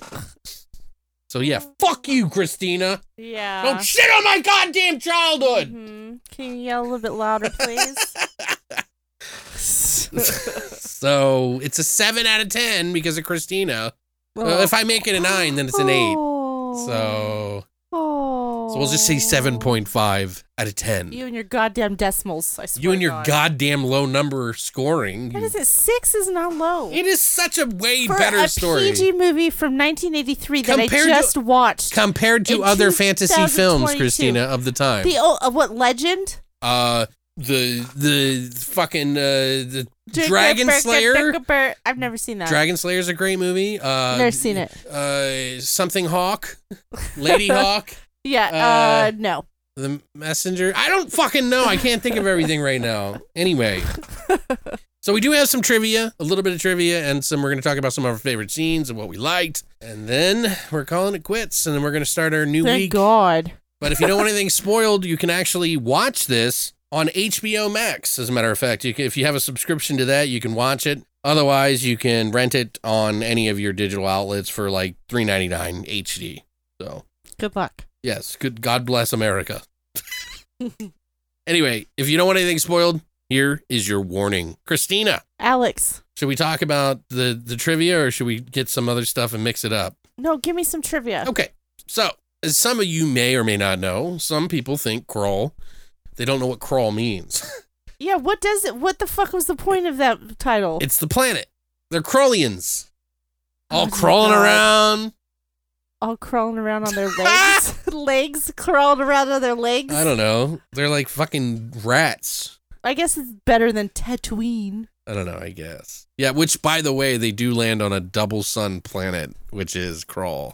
So they did probably steal that from fucking... Well, I wouldn't say steal. I mean... Come on! You want to do a planet that's different. Of course you're going to throw fucking couple suns and moons and shit First of onto all, it. their fucking... The fucking fortress is original as shit. It's a rock fucking, spaceship with a dome on it. Mm-hmm. And it lands... it settles like old school fucking sci-fi movies where the rocket would land on its legs, it would be like they do in Tesla. Mm-hmm. Or not Tesla. Tesla. Like in X-Force, whatever the fuck the fucking Avengers? Elon Musk's shit. SpaceX, thank you. Yeah. Where they land on the bottom. Mm-hmm.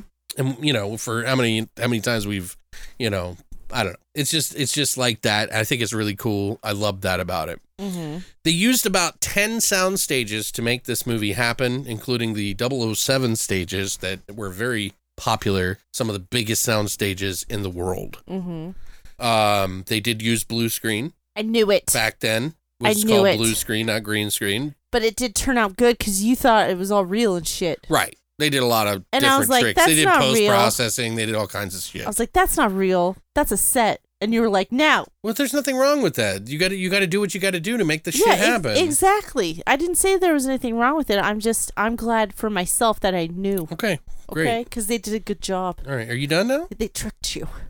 It's a scam. That's what fucking movie making is. It's all tricks.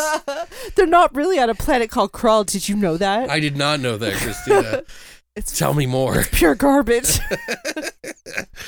Anyway, there was a real tiger in the movie that they used that one of the Conjurers, Ergo, turns into. Oh, no. Call Tiger King. This is interesting. You're going to want to hear this. Oh, okay, sorry. So shut the fuck up.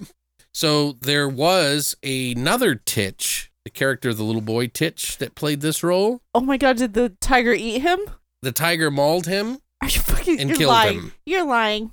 He was the first kid that played This Titch. is one of the things that you're They doing. had to go back and reshoot the movie. It cost them an extra $3 million to do so. You're lying to Yeah, me. I am lying. Okay. See, you can't do it anymore. Nice try, buddy. But no, he really did have a real tiger lay on his lap, and the kid was like very ecstatic about it. I just think that's very dangerous. All right. Well, I guess They were like, he was just a kitty. He was just a nice little kitty. And I'm like, you're lucky you're alive, kid. Well, you know what? At least he didn't get killed like some directors killed. Yeah, the kids all right. in the movie. Okay. Well, there was no helicopters in this movie. So anyway. Jesus. Ken, who played Colwyn, performed many of his own stunts, by the way. He had trained boxing, fencing, Wow. and he ran and ride. Oh, and he had to train ride horses. Oh yeah, that's right. Because the Budweiser horses are in this. Yeah. The what? The Clydesdales. The Clydesdales. What did you say before? The Budweiser? The Budweiser horses are in this. Did I say wire? You said Budweiser. Oh, the Budweiser. You were so Budweiser. excited to get out Budweiser. Yeah, because I That have to you- talk before you talk over me. Budweiser. The Budweiser horses. We'll talk about that in a second. But he obviously let the stuntmen do the real thing. There was a scene in the movie where he goes to save Ergo, but it's too late. They fall into the hole that opens up. Mm-hmm.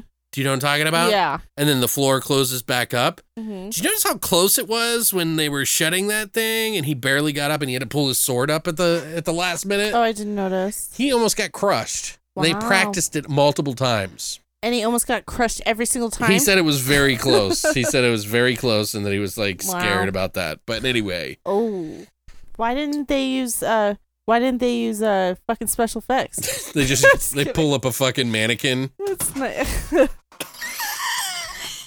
Why didn't they Just just? as the camera's right on him, like in the face, you just see a mannequin. Like its arm falls off into the fucking. It's like frailing around, like the sword's like frailing around, They put it like something to make it move weird, so they think it's giving real. it seizures and shit. They're like, there's no such thing as DVDs yet, so we're just gonna have it They on won't beta. know. They won't know. Anyway, speaking of Clydesdale, so I don't know if anybody knows this, but Clydesdale are not horses that are typically ridden. They are plow farm horse like. Wild, yeah. They're they're working horses. they're working horses because they can carry heavy weight. Mm-hmm. Technically, they used to ride them over 500 years ago Mm-hmm. when suit of armors were so heavy Oh. that they needed those horses Oh. to ride them around or whatever. So Right. in this movie, when they do the flying horses to the music, ding ding ding ding Oh. ding ding, and they have their like fire hooves and they run off into the Uh-huh. sky. They had to train these horses for like 5 months. They said that, and the girl who plays the main princess or whatever, she was the first to ride it. That's silly to me. Why didn't they just use like horses that you just use for that? You know, Because they wanted to have something specifically different than you would normally see. Because like Clydesdale really make a statement when you put them on film. yeah, And it's they were true. all wild horses pretty much, and they had to tame them. Wild horses. Yeah. They said that they were actually a joy to work with, though. Like they were hard to get up on, but they were definitely, Right. they took to it and it was okay. Oh well, that's good. So, but Nick Malley, who did the beast creature in the movie, he said that the outfit was probably, for its time, one of the most complicated makeup effects designs of its time. I bet. He said some of the parts on it were obviously animatronic, like the eyes, some of the hand stuff, and like they had this breathing apparatus that would make its chest puff out a lot. That was they used water to make his chest move and stuff. It's like they should have just used a fucking mannequin. You know what I mean? What the fuck are you talking Like, about? why did they even have a person? Just put a in wig that? on it? Like, Yeah. Put some fucking clothes on Because it? I don't even remember his face moving at all. Christina, that was like some of the best practical effects in the It entire was. I'm not movie. saying it was bad. I Why was didn't just you like, just use a mannequin? why do they even fucking have a person in that? They should have just, Well, they used a woman, so What? That's probably why you're feeling that What way, was because her that? performance was terrible. I'm just kidding. What? It's a joke. Anyway, they used a woman in That's it a because horrible joke, Alex. well, they wanted to build Take it back. They wanted to build it bigger because, obviously in the movie they do a bigger camera, like they make it huge in the movie. Right. But if you look at her standing next to one of the special effects guys, she's like short. Right. So they had to use some camera tricks and stuff to make her, look bigger, and they added some more weight to her. But, it looked really cool. I thought that creature is just so fucking crazy looking. The cover of the movie is fucking crazy looking as it is. So he really wanted to outdo himself, and I think he did an amazing job. So the Slayers in the movie I also really liked too, which Nick Malley did not like these things. Nick Malley's special effects guy. Oh, okay. He said that some other prop person made them. And when he first saw them, he was like, this looks like, garbage, man. Like, what do you... He didn't want to tell him that, but he kind of like hinted at it. Like they look like they're going to be problematic. And sure enough, 10 days before they started shooting, they came to him and said, look, if we can't fix these, the movie's done. Like, we don't know what we're going to do. So he spent 10 days with his team coming up with a new design to fix, or not a new design, but a better, more... Concept. No, not a concept. Just a more workable design okay. that would work with actors who were in suits. Oh, okay. Because they weren't thinking about it when they made it. He said that he would have made something much darker. Which, I thought they were pretty dark and cool. And the fact that the slugs come out of their fucking head was scary as shit to me as a kid. And the screeching that they make. But he did 40 of those. 40 outfits in 10 days. Wow. And he did some animatronic ones too. That's a lot of cocaine. Richard wasn't here for that one. I think he was getting high on another set. The come down was hard. No, I'm just saying. I think he was at a fire parade. That's a short amount of time to get that much work done. I'm kidding. I think he was doing some LSD somewhere. I'm kidding. It's terrible. Horrible. Horrible. No, it was horrifying is what it is. But anyway, I just thought it was interesting. I always liked the Slayers. I thought they were really cool and unique and different because they're super dark, and it's just, I don't know, it was just different, because I think that the creature if he would have done those just as good as the creature effect for the beast, it would have taken away from the beast, I think. So I think it's kind of better that the Slayers looked the way they did than what Nick Malley would have done with them, possibly. Okay, makes sense. What do you guys think? I mean, did you like the Slayers? Do you think that they could have added to it and make them better and it wouldn't have mattered and it wouldn't have taken away? Like, I would love to hear what you guys think. But yeah, that's pretty much it for the trivia on this movie. The only other thing that I can think of is just some scenes that we want to talk about. I think one of the things that makes this movie work, especially over the other one, is there's a lot of moments that you share the adventures with. You're not just talking about it. You're sharing these adventures. And those adventures really make a big deal. Like, when Ergo comes in as a magic missile, he overshot he was like supposed to land. He landed in the lake. Yeah, he landed in the lake. He overshot by like 470 miles or something like that, he said. And he landed in the lake, and that's how you're introduced to him. Great character. He's a fuck up. He doesn't do anything right. He turns himself into a fucking goose, a dog, a fucking pig, and then a tiger. Right. And then he becomes like a hero by the end. Then that's great. That's great writing. That's how you're supposed to do characters. He's sketchy. He's sketchy about the guy who's like saving him this whole time. Right, but you find out that he's actually a pretty cool dude, Like he's not, a great fighter, but he has the spirit of one. And that's all it took to be in that. He lives in this one, but ultimately, in reality, he probably would have died like 5 steps in, but... Right. But we're not in reality. We're in Krull. We're in good story writing. We're in Krull. Krull. He would have been crawled the fuck up. They would have crawled him. I don't know what the fuck I'm laughing at anymore. So I gotta tell you, the beginning of this movie gives some really good... The father's giving some really good advice to his princess daughter about men. He told about her, how warriors don't make good husbands? Yeah, good fighters make bad husbands. Yeah. It was said like 5 fucking times. Yeah, I know. Well, they wanted to lay it in there pretty heavy that he wanted her to be loved by somebody who was a diplomat. Right. Somebody that would be more, whatever. But he knew that she was safe in the hands of this guy. Because he's a fighter. And sure enough, we find out right in the beginning that, He wasn't, because she got kidnapped. well, he also got shot too. Yeah, exactly. By the laser spear. Yeah, and the magical power witchcraft of Neosporin saved him. Yeah, it was. He got that shit from the future, man. Yeah, dude. That shit fucking healed him overnight. That shit fucking heals you, bro. This podcast is brought to you by Neosporin. Neosporin. Try magic right now Try witchcraft, worship Satan. at your local Walmart. Anyway, so when he wakes up, there was a funny part where fucking Colwyn whines about losing a father and the bride the same day. He's like, you haven't lost a father and a fucking bride the same day. And Ynir's like, yo, buck the fuck up, new king. We need to save her and build your kingdom once again. And Ynir is like, you'll need the power of the glaive, which is where they talk about the ancient symbol and shit, like right after that.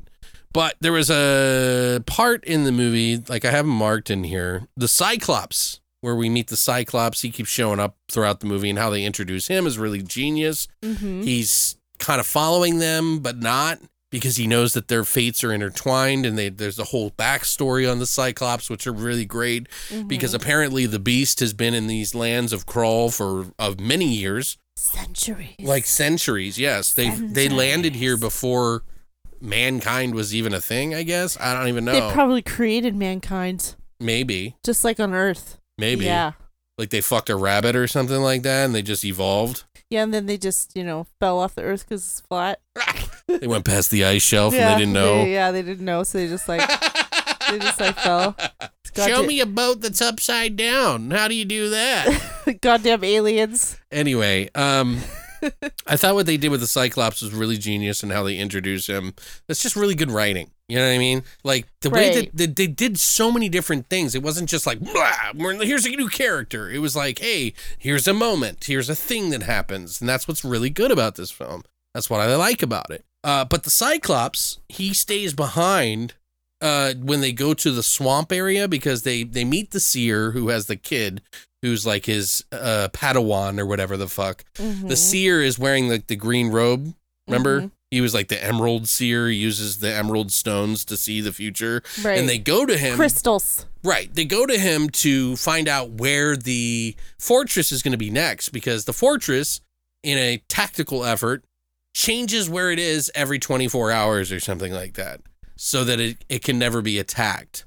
And it just goes to somewhere random on the planet. And they go to the seer to find out, and the hand comes up out of the crystal and comes up underneath the crystal and crushes it and scares the blind seer. So the blind seer, there's like only one place that they can go to, and that's the emerald fucking whatever tower or something that they have to go to. That it's the only place on Earth or on Krull that the Beast cannot see and has no control. So they go there. They bring the blind man and his Padawan, this little fucking 7-year-old kid, maybe 8. I don't know how old he is. He's young as fuck. He gets left behind in a fight. Something happens where the Slayers pop up, and they hide him behind a tree on a stump. And then one of the Slayers, which the Beast uses to transform into a changeling to make him look exactly like the seer. That's right. He kills the fucking real seer and replaces him and throws his body into the quicksand, which they find later. The Cyclops finds. Yeah. Right. And this part where they find out that the seer is not real is only because the Cyclops finds the body when he stays behind in the swamp, and then goes running at full Cyclops speed, which is pretty awesome. And he chucks his 2-pronged spear, I think 2 or 3. Yeah, and it's it 2. hits the fucking seer in the back, and they're all like, what the fuck? He's blind. I mean, that's pretty fucked up. And then he's like, oh, and then didn't like half of his face start melting? dude, it started bubbling up. It was cool. That was cool. Dude, the way that thing fucking sunk into the ground too, like all the fucking slug fucking slayers and his clothes, dude, that terrified me as a child. Like, that was scary. Like, Yeah, I was would really, terrify me too. you know, I'm only like, I was probably like 5 or 6 when I watched this fucking movie. Mm-hmm. And that shit fucking imprinted me. You know what I You're mean? having Like, nightmares and shit. that's, dude, the Skeksis and fucking the Dark Crystal are scary. Yeah, those are. I remember. You those know, scaring when me, you're like, a kid, that ugh. shit's pretty fucking scary too. But the fucking that, Mhm. the screech that they have. Ugh. Anyway, Yeah. the bubbles and shit in his face and shit. I don't know. That was just like, But even him falling into the quicksand too was pretty cool. it was almost like they took like a blowtorch and like put it to his face and it melted. Yeah. Because you saw that like burn mark, right? Yeah. It's probably what they did. I don't know why I'm laughing about it now, but it's pretty funny. I didn't get the whole scenes with the princess in the eyeball. Like, you know what I mean? Was that just an artistic choice? Yeah, it's just an artistic thing because what they're trying to suggest in the Dark Tower or the Fortress, Dark Fortress, I should. Oh yeah, the Dark black Fortress. because there's the whatever. Black Army with the Dark Fortress or the Fortress, whatever, the Black Fortress.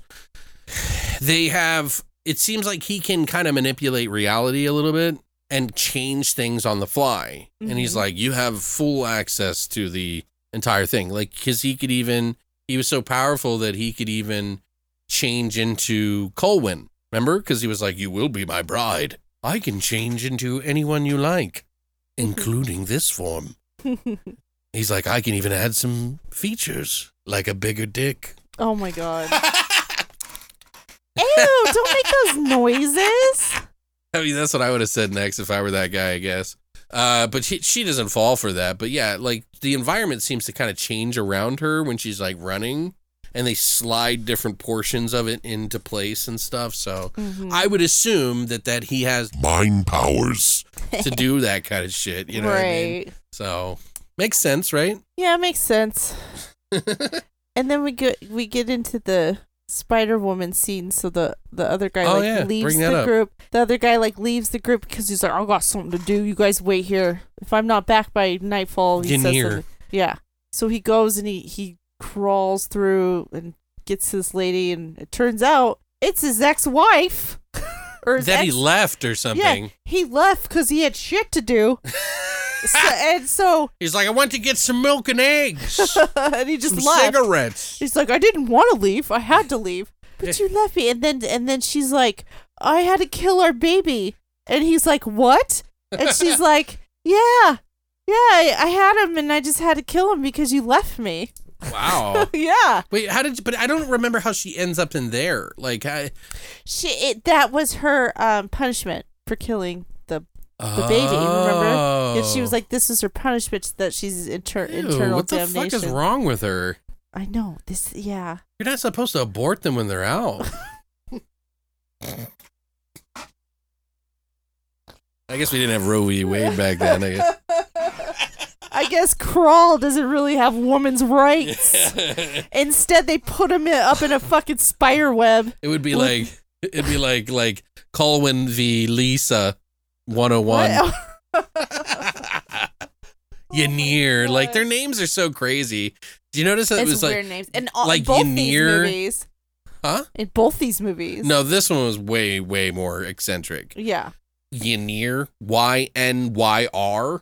Come on. I mean, it's cool. Like, I like it because, like, for whatever reason, I picked it up instantly. But if I would have struggled with that name, Right. you damn Skippy, I would have been mad about it. Do you think they just put some like Scrabble tiles in a fucking jar? It was like, oh, let's pick out names. Dude, if you've ever been to a Dungeons and Dragon thing, it's just off the top. Ugh. There's no way that. Plus, they're writing this shit. They can come up with it as long as they want. You know, they can Yeah, change you're right. the It names.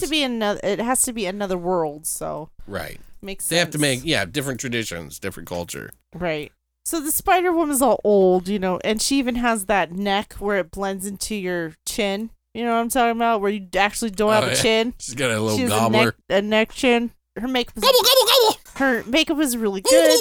And then she turns around and she's young again, and apparently, now she's fucking young because her guy came back. Well, she says to him, okay, because she has the sands, the hourglass of time, which she can use to help a passerby or not, to give them a fair chance to reach her or not. And there's never enough time to save her from leaving, but they can reach her in a certain amount of time or not. And she decides when he says her name, her real name, Liza or Lisa, he says it and she's like, I've not heard that name in many years. and then and that's when she realizes, he's like, it's me, it's Ynir, and I'm here to find our baby. Is that our baby on the web out there with the big spider? It's like, but the spider looks dope as fuck, dude. That looks like some a real spider. That looks like some Phil Tippett type shit. It was like a it was like a white spider. That's not a real spider, Christina. An albino spider. Christina, they used a claymation for that. You know that? Did they? Yes, of course. Oh my god! Are you fucking so joking? Real. No, are you fucking joking? It looked real. God, you clearly are never going to be a pilot. It isn't like I sit there and I stare at fucking spiders all the time. It moved like Jesus claymation, Christ. for Christ's sake. Did are you it? joking? I don't care. You shut the fuck up. It was stop motion. It was real. Well, I saw the behind the scenes, and they showed how they made it, and it was like the egg sac in the middle was smaller than their head. It was like a fucking orange, the size of an orange. You're lying. No, that's what they used in the movie. I know. I'm just and saying. then they had being a dick. I don't appreciate it. Anyway, we're out of control this fucking episode, guys. It's great. I love it. We just don't care anymore, I guess. I wanted to bring up a point because the Cyclops, I didn't get to mention their backstory. I didn't get to finish telling that because I got sidetracked. Oh, yeah. So the Beast existed many years, thousands of years before, and they made a deal with like Cyclops, who originally had 2 eyes. But they made a deal with the Beast that if they could see into the future, they would sacrifice one of their eyes to become Cyclops. And in so doing, they made a deal with the devil, which, as you know, is always askewed, kind of like the Wishmaster. You should make a deal with God. Right, make a deal with God. Probably would have come through better.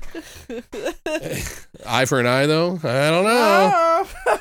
Still would have been that way. Anyway, so they can see into the future, but they can only see their moment of death. And they can't avoid their death no matter how much they know, or they will suffer in extreme amounts of pain. That's their history. So when they get their Clydesdales, they ride them, and then I don't know if the Cyclops stayed before or after. He couldn't go on the Clydesdales because he was supposed to stay there to die. Okay, so he stays behind, and they're all like, goodbye, you're going to die. Sorry, friend, love you. Thanks for all the good times. Here's a Jolly Rancher. And they left. And then they get up to the castle, and they're climbing up, and all of a sudden, it's Cyclops. And he's there to defy his own fate, which is great writing again. Great story element that he defied his own fate to save these people because of the cause. Yeah, because they treated him like shit, and they didn't treat him like shit. They were like accusing him of following them. He was a brother to them. He's sacrificing his life. But I did look this up, and the thing that happens in this movie happens in another movie, and it kind of reminds me of another movie too. What? So what happens with Cyclops? He climbs the fucking fortress with them, and they try to get in, and what does he do? He kills one of the Slayers that opens up and is shooting the laser at everybody, stabbing them, and then holds open the door to prevent it from closing. And in doing so, gets crushed to let everybody in. Remember? Mm-hmm. Who did that in a movie? I don't know. It was a cave. There was a bunch of kids that get in. Oh my God, it was Goonies. Right. Did Steven Spielberg steal that idea? Yeah, I did. With Sloth. You fucking dick. What a fucking dick. I mean, I'm just saying, like, it's very eerily similar. Did it? And Goonies came out later. So yeah, this movie was out before. Yeah. Yeah, it could have. But I mean, all's fair because they stole some of the space. Yeah, exactly. You can't have it completely original. Right. So. Especially nowadays, you can't have it completely original. You can't even do music completely original. But I'm just saying, anymore. like, doesn't it seem very similar? Yeah, it does, totally. But, like, I think that in the end, Sloth survives. So that's the difference. Right. The Cyclops just fucking dies. He's fucking dead. He just gets crushed. And it's like this heroic death, kind of like a Klingon death or something, Mm-hmm. A glorious death. Or they're space people. I don't know. They have weird traditions. Another really cool scene is where, and this is the last scene I'll mention, is before they get out, before they leave, they have to fight the beast. And of course, Colwyn uses his glaive with the 5 fingers of death to throw it, and it cuts, it's like floats around on its own. And I don't know if it's the sorcerer that was trying to control it, or the glaive takes over its power of its own because it's a magical item. And it sticks into the fucking beast, and the beast falls back, and you think he's dead. Oh, but nay. He gets back up, surprisingly, and Colwyn's like, fuck, I don't have the glaive, I can't get it back. He tries to pull it out of him, but it's stuck in him. Kind of like how wolves have sex, you know, when they get their dick stick in the back. He can't pull it out. He keeps trying to pull it out, and he can't, so you just gotta wait. And then, by the power of love, Huey Lewis in the news, they used the fire that was interrupted when she was getting married. Oh, that's right. She was supposed to take the fire out of the water that he put in there with his power, his love, and she was supposed to give it back to him to consecrate their marriage. And she still had the flame. So she holds out the flame, and they use it together to defeat the beast. And that's the power of love. So stupid. It's so stupid. I wonder if anyone's had a wedding where they did that shit. Because of this movie. I bet you there has been. There's a similar tradition where you tie the knot, literally. Yeah. Which we saw at one of our friends. Yeah, with that hand fasting. The Irish hand fasting. Yeah, but with the, I don't know, with the water and the, I want to see someone like set Nobody's their hand. going to set their hand on fire. Why not? It's for love. Do you love me? Yeah. Do you love me, Alex? Drink of this liniments and spray thy face Will you set with your fire. Set your hand on fire. Yeah, it's like a disaster. That's how circus freaks get married, you know what I mean? They blow fire on their faces. They squirt the liquid into each other's mouths, and then they blaze the fucking preacher with the fire. Anyway. So, oh my goodness. Some circus person's like, what the fuck? These people out of control. I don't know. We know people that do that shit. Yeah, we do. A lot of people, actually. And they've fucked up and been in hospitals and shit. Everybody that we've known has been, yeah. Poor Justin. Fucking. We love you, Justin, if you're listening. Burn your skin. That was a scary time, man. Ugh. Anyway, so yeah, that's it for our show today. It ran a little bit longer than normal, but you know, I'm sure I can cut. We're talkative. Yeah, we're very talkative about this, and I'm glad. You know, like we're in the spirit. Mm-hmm. I think this is going to be a good episode. I hope you guys enjoyed it. I hope that it was something a little different. You know, it's not. I don't think it's wrong to do that. And you know, any of you that have an issue with it, calm down. Go fuck yourself. I don't give a fuck. Hearing her say that is so funny. I don't know why. But no, yeah, we'll be back next week with some horror. We're going to be doing Crimes of the Future by David Cronenberg, which I get to rewatch for the hopefully stay awake through. I didn't fall asleep because it wasn't good. I fell asleep because I have issues. Okay, narcolepsy, in case you don't know. I think I do. It seems like it. They know, Alex. They know. Anyway, so I'm just being specific because, you know, this shit comes back to bite you. You know what I mean? I'm going to get canceled in 20 years. You've already been canceled. Just shut up. Have I? No. Okay, what the fuck? Anyway, so, yeah, we're going to watch Crimes of the Future by David Cronenberg that just came out this year. And we're also going to watch Men. And we're going to have some deep dives in those movies. So send your thoughts and prayers for me. It's going to get real serious. Put your thinking caps on. You know, we'll do our best. We're not going to say that we know everything. We're just trying to, you know, come up with our own conclusions, look up what other people think, maybe compare it, see if we can elaborate on it, add to it, whatever. It's just interesting to talk about, like, these types of films that are meant to evoke conversation. And in the end, is conversation dangerous? Yes. Yeah. Anyway, so next January 6th, we're going to have a... I'm just kidding. I'm just kidding. So yeah, guys, thank you so much for coming by this week. We really appreciate you guys. If you have somebody that you know would enjoy this episode, please, for the love of God, share it with them. This is how we get around. We can't afford to fucking advertise. We're broke as fuck. Otherwise we would. But we need your support. And that's how you can do it, is help us out, let people know, share it online, share it in a group, share it on Reddit. Tell people that this is the best fucking show on the goddamn planet. Word. Anyway, we'll see you guys next week, and as always, Go fuck yourself.